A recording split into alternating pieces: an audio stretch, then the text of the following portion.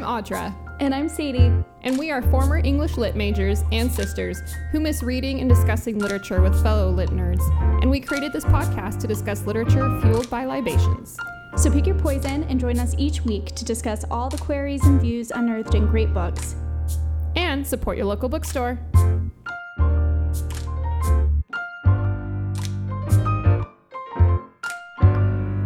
All right, welcome everybody to Lit and Libations. Hi, Sadie. Hi, Audra. I just have to start by saying wow, wow, wow, wow, wow. Wow, wow, wow, wow, wow. I love this book. It's so good. Yeah, it's really good. It surprised me a little bit how much I enjoyed it. I'm glad you enjoyed it too. I'm really excited to talk about it. So we're just going to be talking about chapters 1 through 11 for this episode, and then we'll wrap up the book on our next episode. So if you haven't, you have time to go pick up a copy of Euphoria by Lily King and get reading. It's great. I don't think you want to miss it. And it's a easy, like, I don't think it's a so complicated read. Such an easy read. It's almost like, it's a very, I think, easy size of a book. Like, it's not overly long by any means, but also it's very, yes. I found it so engaging. And yeah, like you just want to keep reading. I just wanted to keep reading. Yeah, exactly. So and the language, I think, is very digestible. It's the ideas that I think are more complicated than the writing. So I think it's such an easy read, yes. But there's so much there, and I just can't wait to talk about it. This book actually makes me really excited, and I love when books make me excited. This book made me excited. Yeah, I'm really excited about this book. And we don't have what our next book is yet to announce right now, but we will soon. So we'll put that up on the podcast, yes. On our Instagram as soon as we do. So you guys can go pick up a copy of that as well. So I want to get into it, but let's get through our libation. So what are you drinking this evening? Okay. I am drinking the Marchese Napa Valley Chardonnay 2020. It has a beautiful bottle. It's very, it's very vintage spring inspired. It has like these beautiful marigolds. Nice. I don't know. I just love it. Oh, that is pretty. It's like a vintage art print, like floral art print. It's very pretty. And it's really good. Yeah. I'm a sucker for labeling. So that one's nice. Yeah. I love it. It's pretty good. I just barely opened it. It's another one that I got from, those like wine delivery subscription. Oh, how nice that must be. I know. We talk about this every time I talk about it, about how nice it is and how lucky I am, but it's true. Yeah.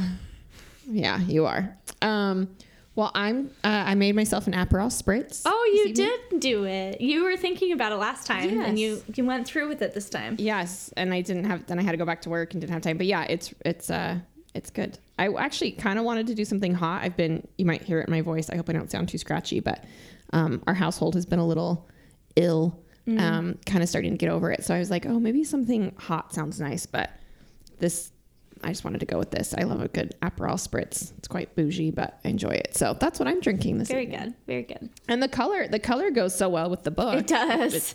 I don't know. I haven't seen too many copies, like different, like covers of Euphoria, but I definitely love what is it called? It's obviously from that tree. What is that tree called? That has all the colors on the bark. I don't know. Because that's what this is. And you see it. I've seen them in Hawaii. Really? But I swear that's what it is.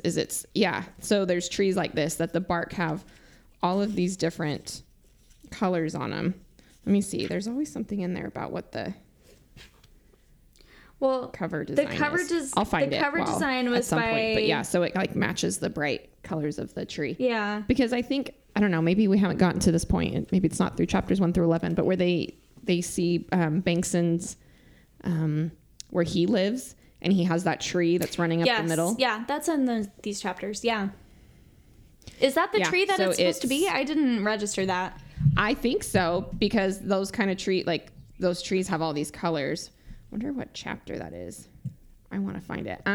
Well, I'm going to look for that. Why don't you tell me what were your what were your first thoughts of this, of chapters 1 through 11, or what's your first impression?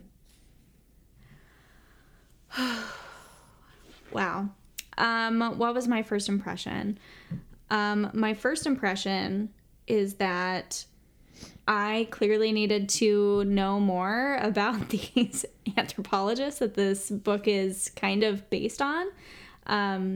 Oh yeah, Margaret Mead. She's interesting. I only know like what's the word? Just a little bit, like just a broad strokes, but I know she was married 3 different times, and and then she was in 2 relationships with other female anthropologists. And they were always like professional collaborations as well. And I think that, so there was, in the 30s, there was a time where Margaret Mead and 2 other, her husband and then another male anthropologist, kind of all worked together. So it's like loosely based on that, but nothing else that really happens in the book is biographical. Yeah. But, and then she did like make a big stir. She wrote this book called Coming of Age in Samoa and Sex and Temperament in 3 Primitive Societies, and kind of just talked about, you know, adolescent sexuality and gender roles and how restrictive social mores are. And it was found very provocative, especially because it came out in the 30s. But then she, after like the 60s, her like views or results kind of were seen as a little cliche and out of favor. So now she's not necessarily looked at as like, I don't know. She's still a trailblazer, but I think that they still like big trailblazers, super important, but still, she's viewed as like maybe a little bit blinded by her own subjectivity, which like is something that comes up in this book a lot, which I find really interesting. And I think the field of anthropology itself is like ripe for this. Like I've always just like, it's interesting, but it seems so blind of itself. Does that make sense? Like I remember taking a couple anthropology classes in college, and I'm like, why are you all old white men? Like, I don't know. It's like you want to study and learn about other cultures, but how it's like this field of it is so blind, in my opinion, to its own. It's like you have to be aware of how you can't really understand or know, but they don't seem to be really aware of that. And I think the book makes these interesting points about what's the right way to study people, what's the wrong way. You know, there's so much to talk about from this book. Like you said, you may read it quickly, but then you'll continue to think about, you know, just the different things that anthropology brings up, and marriage, and, you know, being gay, and it's just so good. It's so good. The thing that I think is very clever about this book is that it's very enticing and kind of sexy and intriguing. Yeah, it is a sexy book. Plot-wise, too. You know, like, I think even if you're not, like, looking for deeper conversations around anthropology and subjectivity and, like, how we view other cultures and how we place the ways that we place ourselves in other cultures sometimes are kind of colonialism as well. Like, even if you're not looking for those types of conversations, I think this book is like extremely interesting because like the characters and their relationships are really interesting in this kind of exotic setting. Yeah, I think so too. Like, it's just, and there's not interesting. Like, I think Fenn is kind of set as the quote bad guy. Yeah. But even then, he's not always the bad guy. You know what I mean? Like, it's just... He's a guy who I think everybody knows. And he kind of represents, I think, some of the attitudes that I think we're all, like, very familiar with that are outdated and annoying, but doesn't necessarily make a bad person. I don't know. So, and I think... Fenn, in case you're listening to this and you have yet to read the book and you're just kind of, like, wanting a general introduction. So the 3 main characters of the book it's Nell, who is supposed to be this Margaret Meadish kind of character, who's this young female anthropologist who's made a lot of waves. She just published her first book. It's been getting a lot of reviews, and they're located in Papua New Guinea. She's she's there with her husband, Fen, who is an Australian anthropologist. And they met on this like boat yes. and had this whirlwind romance. And I love, like, sorry to interrupt, but I love how they met and how they're like kind of trapped on this boat yes. together. And they basically just spend this whole time talking with each other. And meanwhile, she has had this relationship with this other female anthropologist named Helen. Mm-hmm.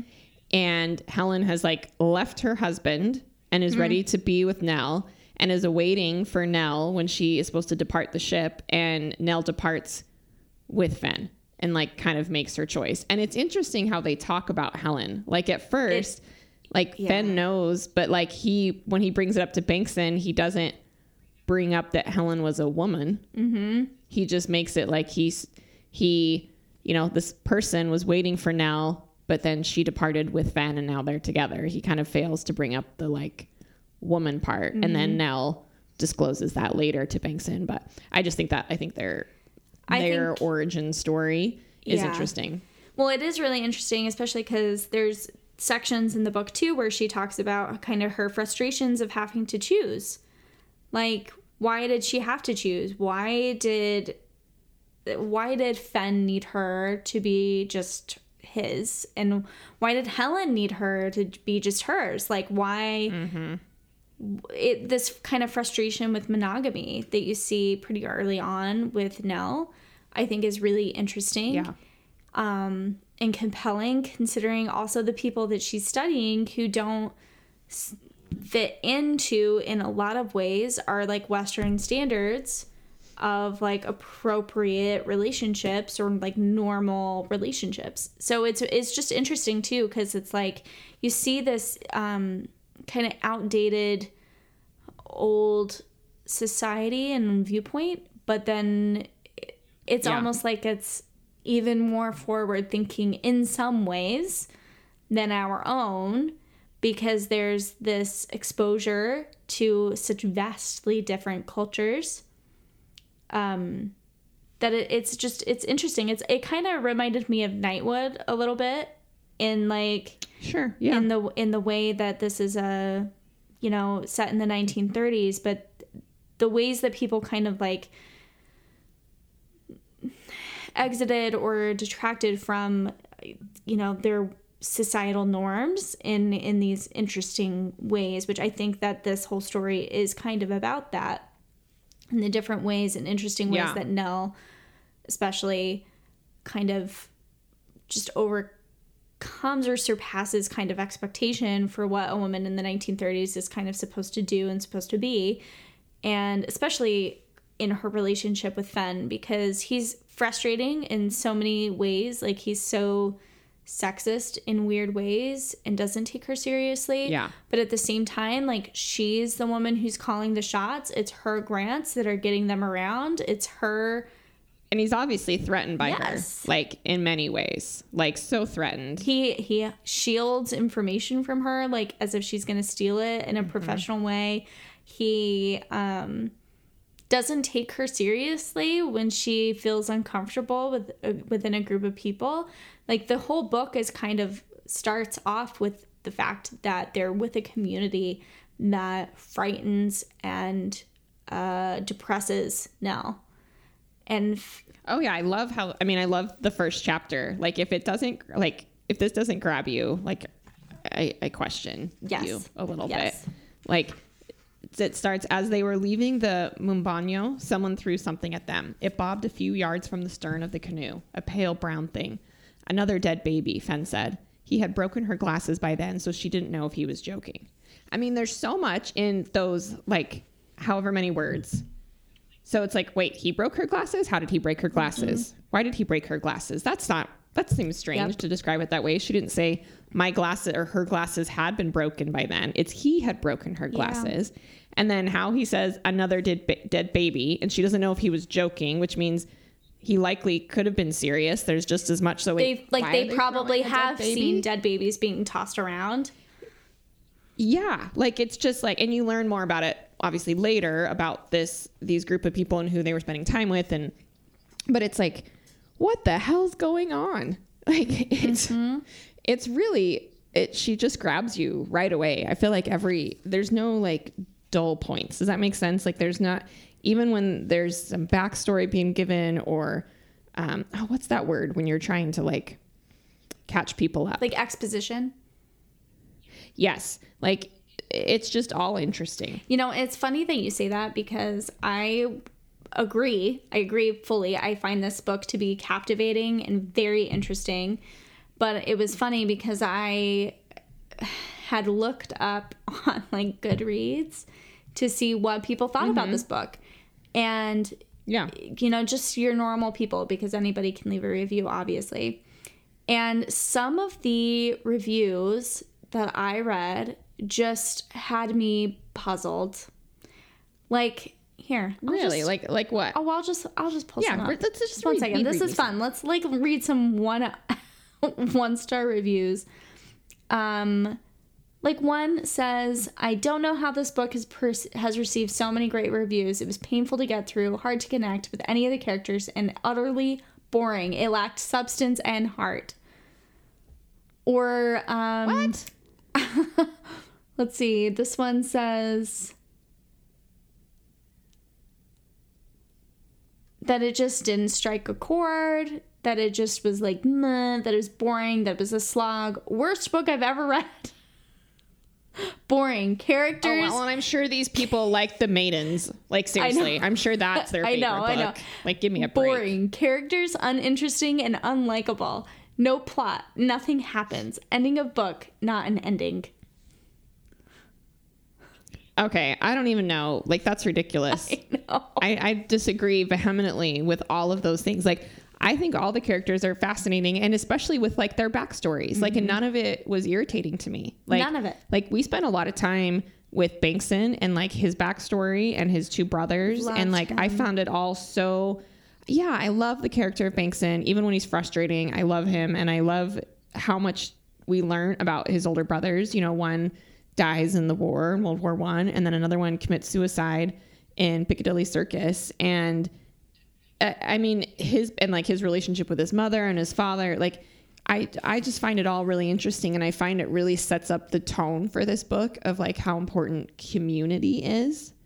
And it's like, there's, you know, the communities that they're studying. Mm-hmm. There's the community that they form with the three of them. Mm-hmm. There's the community of like Nell and Bankson, and then Bankson and Fen. Like, I think their interactions with each other are interesting. Mm-hmm. And Nell and Fen, like, and I think Margaret Mead has this quote. I don't know it verbatim, but it's something about like something that's common with people all over throughout time is like, you always want there to be somebody who worries if you don't come home at night, like something like that. And I think that just goes throughout this book, you know, of like that important sense of community. Because when we meet Bankson, he's just tried to kill himself by wading into a water with stones, and the tribe that he's been living with save him and like kind of make fun of him. Like, no, you don't go swimming with rocks. The rocks how silly of you like, to do that. You stupid man. Like, that's not how you swim. Like, I don't know. And I mean, it's funny. Like, he's trying to kill himself, but it's funny. And then he sees Nell and Fen at this. It sounds like some sort of like embassy party or something. Which that's the whole. More topics about that is like these white people are here in New Guinea and they're studying these people, but then they're also part of these groups that are there to colonize and make mines. I mean, the whole talk about mines is really interesting. That we'll talk about that in the next podcast. But like, yeah, there's just so much in this book. There's so much to talk about. I think that you're right on the nose though too about like community and relationships and how you see that come forward in like negative ways or kind of desperate ways. Like Bankson in particular is he's just desperate for attention when he runs in company and then he also has these kind of supercharged interactions with Nell. Like their chemistry is kind of just off the charts, like sparking out of the pages. Book like super erotic. Like I love when you get to have those interactions, and they're not necessarily, they can be like if you're sexually attracted to the person, but I just love when you have interactions with people where it's like all you want to do is talk to each other. Like, and you're so excited about sharing your ideas and hearing theirs, and that spins you off. Like, I just love that. And I find that I found their interactions like super engaging and erotic. And it's like, wow, like huge chemistry right off the bat. Huge chemistry. Like, and it's so simple too. Like, it's as simple as them noticing something about the other person. It's as simple as like an act of him giving her his brother's glasses, you know, like these acts. And it's like very sweet and heartbreaking. Taking care of her wounds, being like, so concerned about them, like from the beginning. And then these like kind of lingering stares that are so knowing at the beginning of this novel of like them both being aware of this like chemistry and desire, for whether or not it's sexual desire, like we don't really know at the beginning of the book, but like this desire for just being near each other is so supercharged and interesting and relatable. Yeah. Like, it's just so like, of course, like you meet people sometimes that it's just, it is like sparks, whether it's romantic or not, and you just need to be like near each other. Like, it's just like this engaging somebody who understands me, who is trying to understand me even, or is interested in my thoughts, who like wants to hear what I have to say. It's like, it's something I think everybody desires, and it's, when it happens, it's really engaging. And then there's also like the complicated nature of like when that happens when you're in a relationship, you know, and like how you handle that. And I just thought this book was really interesting because those are aspects of humanity that I think this book,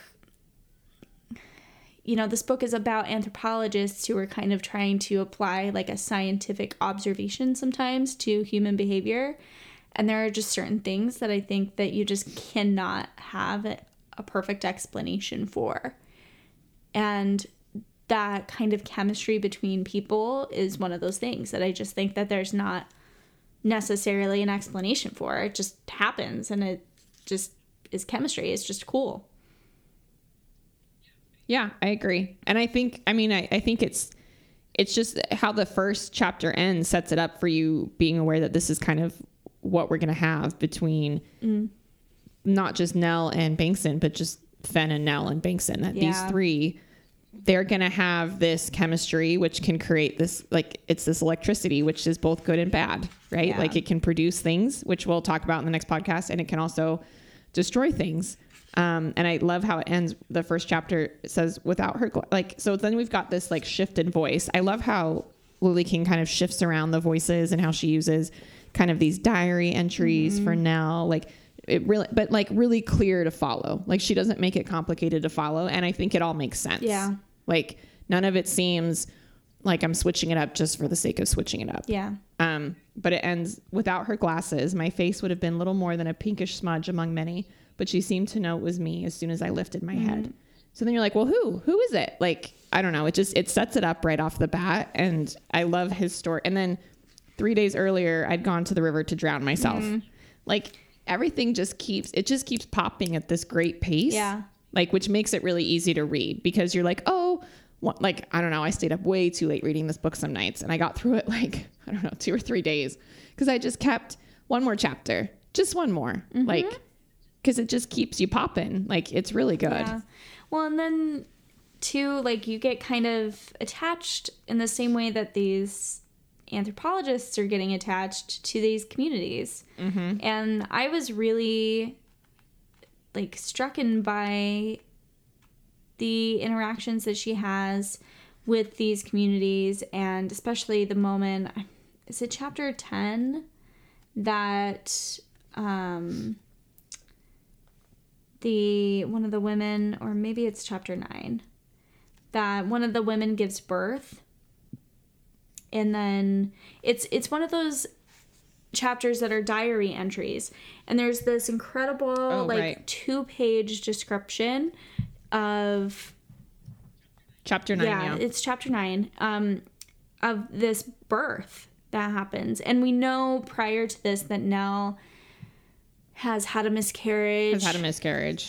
That there's this like, and then there's like a weird thing about like there's like a miscarriage, and it sounds like there's maybe been more than one, and like she desperately, I mean, when they meet Bankson, she's like, we have the stench of failure about us. Yeah. Like this is obviously something that they've been wanting and trying for, and she holds as like, I don't know if goal's the right word, but it's a desire that she has, and it's also maybe like I think it's normal, especially in the 1930s, for maybe her value to be kind of associated with like an ability to create life.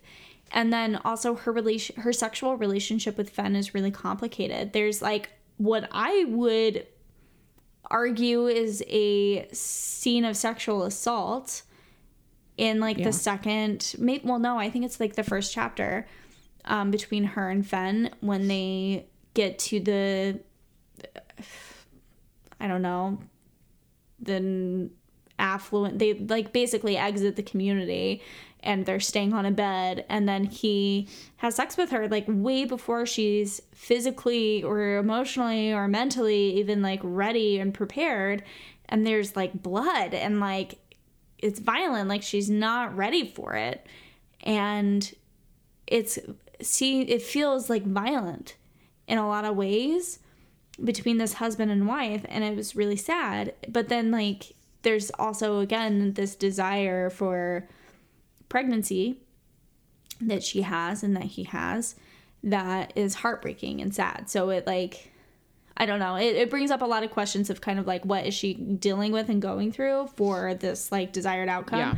But then yes, this conversation about this woman giving birth, and it's like kind of this beautiful story of how she's not being excluded from it, and you know, these taboos are kind of like lifted because she's giving birth on a beach, like this woman. And then the next 4 days, so it goes from, you know, February 12th to February 16th, and the baby dies.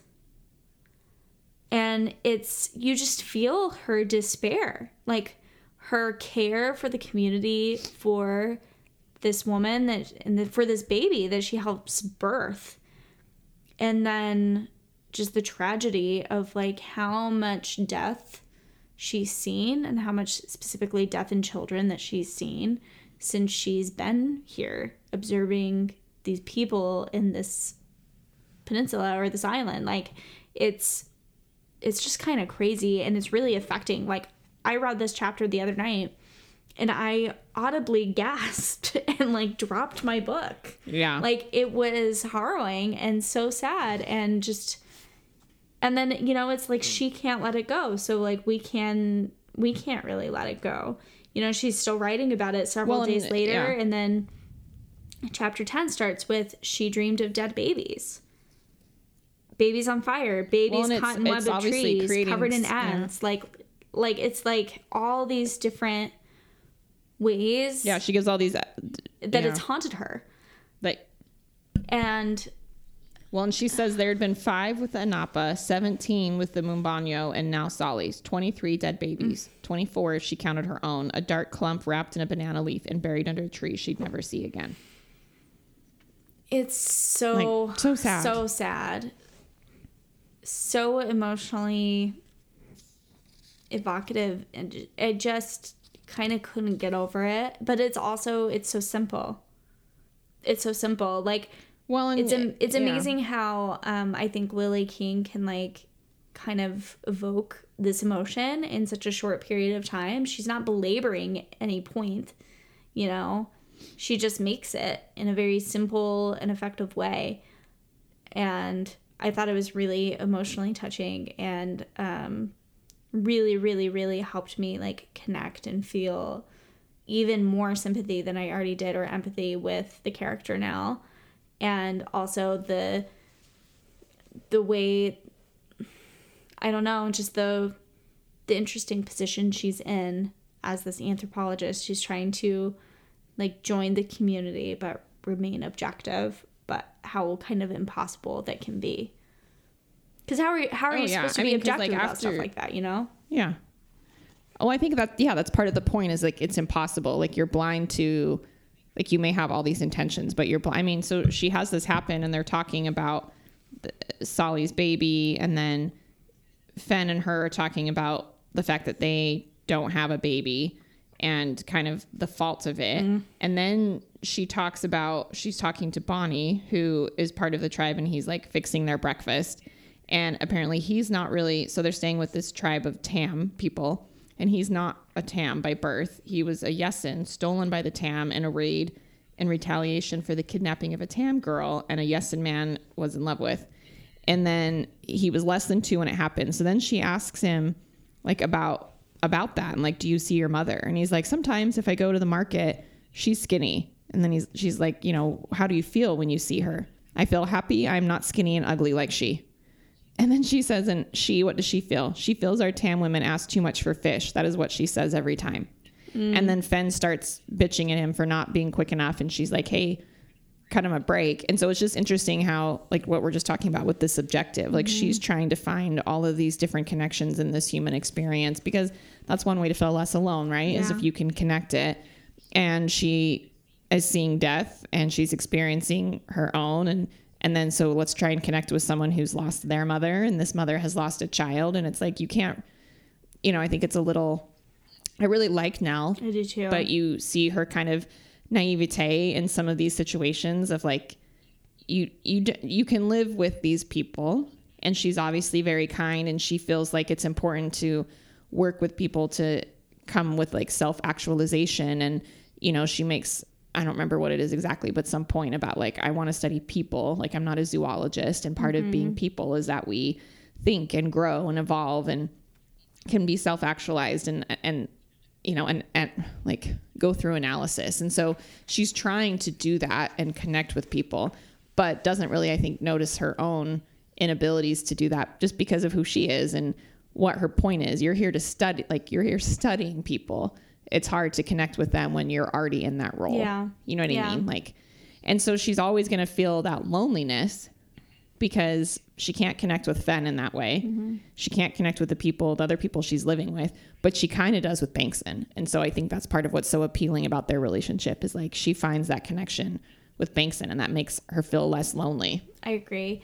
And I think with Fen and her relationship with him, and like, I think part of why they're so distanced from each other is because some of the things that he's interested in as an anthropologist are horrifying to her as a woman, right? And like, justifiably, like it would be difficult to like understand why someone would be so interested in these things. Like when they first go to Bankson's house, you know, like his kind of hut that he's living in, and Fen falls asleep, and so it's just her and Bankson staying up like through dawn just talking to each other. They're talking about the Mombano that they were living with that she just, you know, couldn't deal with, you know, anymore. And she explains why, and it's totally understandable. But she says, you know, that her account would be very different from Fen's. And she says, I'd never had an aversion to people before, almost a physical repulsion. I'm not a neophyte to the region. I've seen death, sacrifices, scarrings that end badly. I'm not... She looked at me wildly. They kill their firstborn. They kill all their twins. Not in a ritual, not with emotion and ceremony. They just toss them in the river, toss them in the bush. And the children that they keep, they barely tend to. They carry them under their arm like a newspaper or plunk them in stiff baskets and close the lid. And when the baby cries, they scratch the lid. That's their most tender gesture, the scratching on the outside of the basket. When the girls are 7 or 8, their fathers start to have sex with them. No surprise they grow up distrustful, vindictive, and murderous. And Fen, he was intrigued. Yes, enamored, utterly compelled. I had to get him out of there. And I think that what kind of a terrifying environment it would be.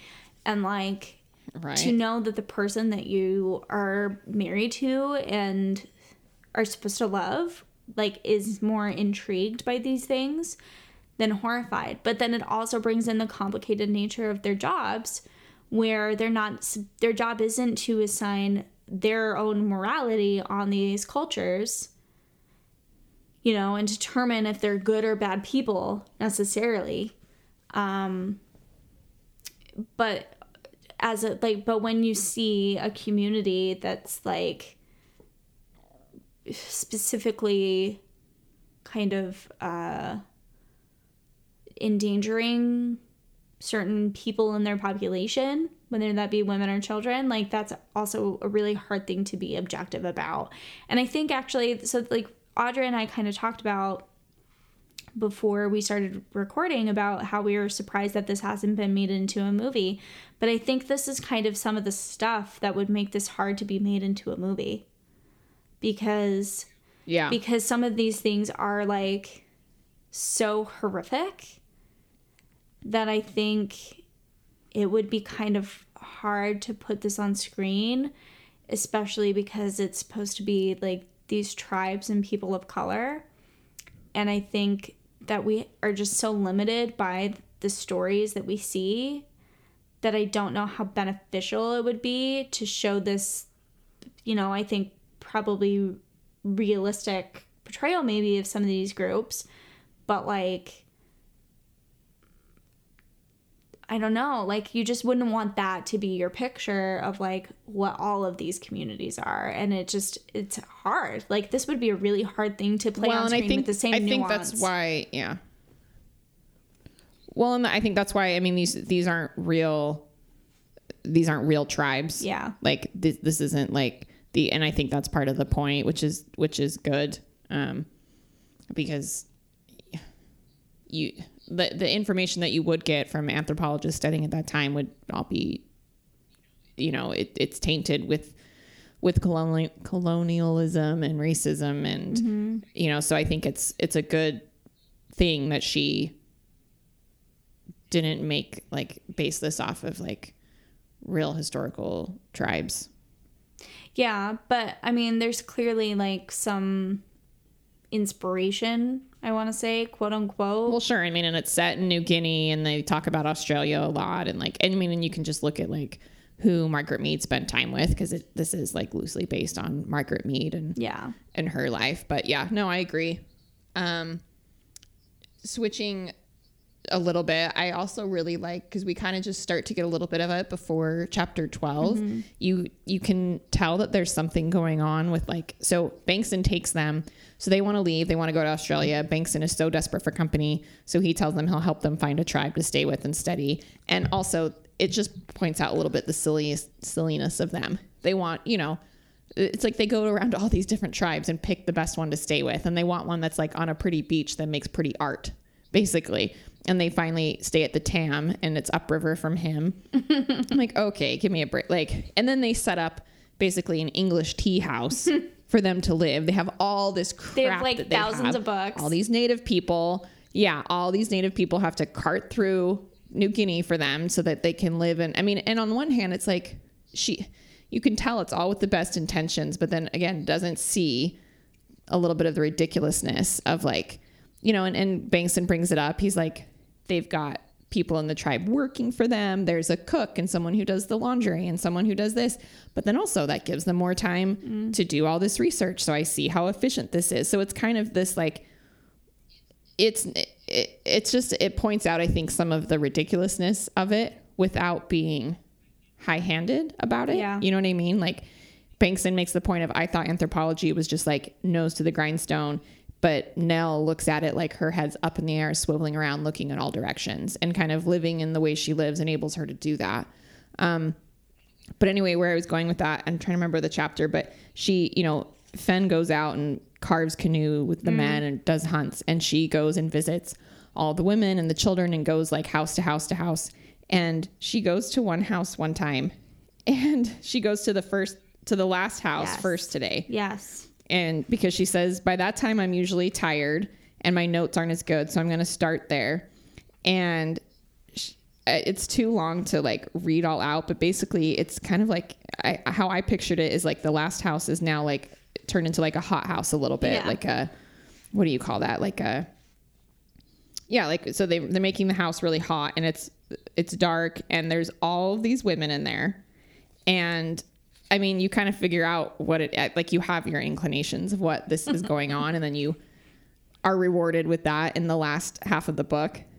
But I think it's really interesting, and like her interactions with women. And I mean, to me, it seemed obvious that like they're engaging in something sexual with each other, like all of these women, and Nell is not allowed in, which of course she's not.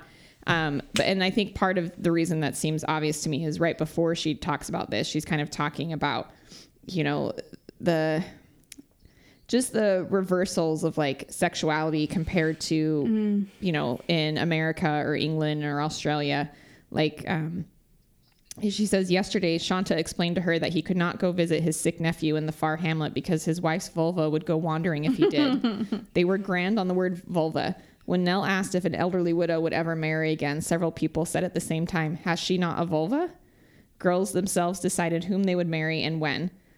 Fenn disagreed with every conclusion she drew on this topic. He said she was blinded by her desire to see them this way, which I think says more about Fenn than anything else. Yep. Because she's got all this evidence. But yeah, I think it's... Well, she has all this... I think she has all this evidence that the women in this community hold a lot of the cards. And like they choose who they marry. They have more power. And of course Fenn doesn't agree with her because she holds all the cards in their relationship. Yes. And it seems that way to Fenn, and Fenn doesn't want that to be true. And so of course he doesn't want to like reinforce for her, oh yes, there's a whole society here that operates that way and it works just great, because heaven forbid that, you know, Nell's making the money, Nell's the one that's famous, Nell's the one that's calling the shots. Like, well, and he totally like, he feels emasculated by her, and then he overcompensates in so many ways. Like when he is with the men and he's helping build a canoe or something, you know, she goes and talks to him, and then he starts, and he's got his shirt off and he kisses her, and then he starts like, touching her like in front of these men, and it's like a show. Like he's showing off to them the power he has over her, and it's just like gross. And she makes a great point too of Nell makes an observation where she talks about how Fenn like doesn't want to be an anthropologist, he wants to be a native. He like wants to fully, he wants to immerse himself. Yeah, he wants to fully immerse himself in this culture, which he is choosing to view as maybe even more like male dominated than Western culture, because like in his own relationship with Nell, he feels emasculated. So he wants to be a part of maybe a culture where he's not going to feel that way. And then of course he pushes back when she makes out points of like, well, no, that's like actually not how this community is run. And women do have like power and status. And he pushes back on that because like, I think he just doesn't want to believe it. Pardon me. Yeah, I agree. I think it's part of what's fun. Maybe that's not the right word, but works well in the book too, is it's not done in a pat way, but like different things that they're studying or experiencing or learning about as they live with the Tam people. It's not necessarily directly lining up with everything going on in their relationship, but it heightens it in some ways. It calls attention to it, or it distracts it. Like it's an interesting, you know, petri dish that they're in. They're there to study people, but really it's their relationship and their viewpoints that are being examined and being called to question, and that they're having to self-analyze and like, you know, and I think that's more what they're focusing on too. As much as she's obviously a very dedicated, smart woman, great anthropologist for what that field is, like I think it brings the point that most of what they're doing is examining themselves. Yeah. It's which I think makes sense, right? Like I think that, but it also kind of leads into this problematic aspect of ownership too, over like communities and what they mean. Like, and that they talk about that a lot, about like how they're trying to find a community and they're like judging these communities like based off of like, oh, their art's not good, so they're not worth our time. or like, what are these people going to give Or Bankson us? already has this, like, it's already your tribe. Yeah. And I love how Bankson's like, it's not like I don't own these people. Yes. You can stay with me too. Like, but they're determined to like carve their own mark. It's like, you're discovering but it's using these people as like a commodity and discovering them like as if like they're discovering a new species. Like, it's weird and it's gross. But it's also like, okay, like I get it. Like, I get that like you have a career and this is like your set kind of like perspective of what will put you out there as far as like an anthropologist or an author and someone who's being published. And like it's something that's like understandable and relatable, and like, but I think the problem is that they're so busy like trying to examine these like human cultures that they're not seeing the humanity in the cultures, and they're instead using these people as a reflection on their own Western culture. And a lot of that is going to be very clearly to the detriment of these societies and these cultures, because something that we have to like think about is this book is set in the 1930s, and how many of these people have been like, how much of this culture has been lost because of this exact thing. Like, them visiting it and studying it and trying to preserve or like study these cultures is exactly what has led them to the people that are going to drive that culture out of them. And they talk about this a little bit when they talk about missionaries, and they talk about how the missionaries got to them already, but they're bringing the missionaries there just as much as anything by studying it's them. funny the different levels of like snobbery with it. Like, obviously Nell holds her and Fen above, like just right when the book starts, like the wives that are on the boat that they get onto, who, you know, are probably wives of people who are there running mines or running security or whatever. And then she holds herself above the missionaries. And it's funny when they're all kind of there to, what's the word? Exploit people. Yes. It's just in a different because like this way of exploiting. Because the studying of them isn't necessarily appreciation, you know, like it's trying to make a splash or like, I don't know, like apply meaning on something that they don't understand. Yeah, it's like I think some of their motives are like, I think Nell's motives are pure, but that doesn't excuse, like, it doesn't make it any less problematic, which makes part of what makes the book good. Because again, I really like the character Nell. Yes, exactly. But then it's like, you see so many things, but then you don't see the things you need to see. Like, not only when it comes to what she's doing, but like Fen and Bankson, like, and then you realize, okay, maybe she does see a little bit, but you're like willing to overlook some things for the greater good, which how many awful things have been done for the greater good. So it just brings up all these problematic questions, like, but then the story's so great. Yeah, of course. Charming and sexy and adventure. Yeah, it's really well done. I really like it. I do too. And like, of course she's going to be in the 1930s and like the world that she exists in and the things that she's been exposed to. Like, of course she's kind of going to view this profession that she's chosen the way she does. And in a way, it's an escape for her in the same way. Like, I think she's trying to escape some of the Western limitations that are put on her. And this helps her do that in a way. But also, too, I think it's really interesting because there's a lot of conversation, too, which like I think we'll get into more in the latter half. But the cultural difference is like even bigger than just Western versus like these native indigenous cultures. It's like the difference between being an Englishman or an Australian or an American, and like American. Like the conversation of being an American is so interesting in this book, and like I think we will have a lot to discuss in that way. But it's interesting to see like all of these different classifications of kind of propriety and where the characters fit in that and how they try to escape it maybe. And I can't get enough of this book. Like, I just think it is Yeah. so good. It made me think so hard about not trying to understand it necessarily, but just like the complicated, just how complicated things get. And how, I don't know, just how complicated people are everywhere around the world, and how complicated we make our lives sometimes. And I can't get enough of this book. I'm so glad that you picked this book. Thank you. Like, I just have to thank you. I really, this is so good. You're welcome. I mean, it was between this. I can't remember what the other one I put up with. I remember I texted you with it. So really you picked it because it was between this or one other. But really enjoyed it. I'm really excited to finish, like, to talk about next week with it, so that we can kind of, because man, you haven't finished it yet, but the last half of the book, man, it just boom, boom, boom, boom. It's really good. So if you guys haven't already, please go pick up a copy of Euphoria by Lily King from your local bookstore.